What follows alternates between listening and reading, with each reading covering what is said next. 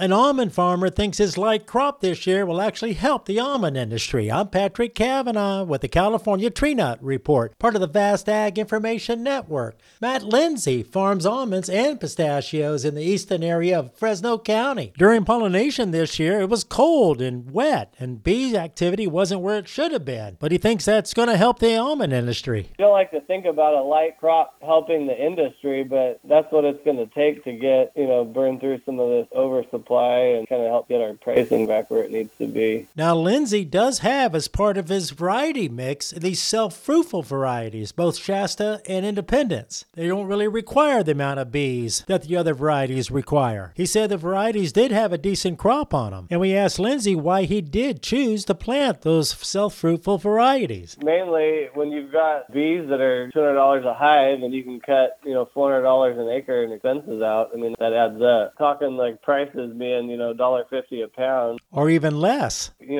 got to look where you're spending your expenses. So, for me, it was, try out a new variety. Nice on smaller blocks to have a single harvest. So that's a big benefit, going with like an Independence or a Shasta. Yeah, you can just harvest all that one variety. You don't need a pollinator variety. Yeah, so that was my reason. Independence are, they're a good producing variety from at a young age. With the Ag Information Network, I'm Patrick Cavanaugh.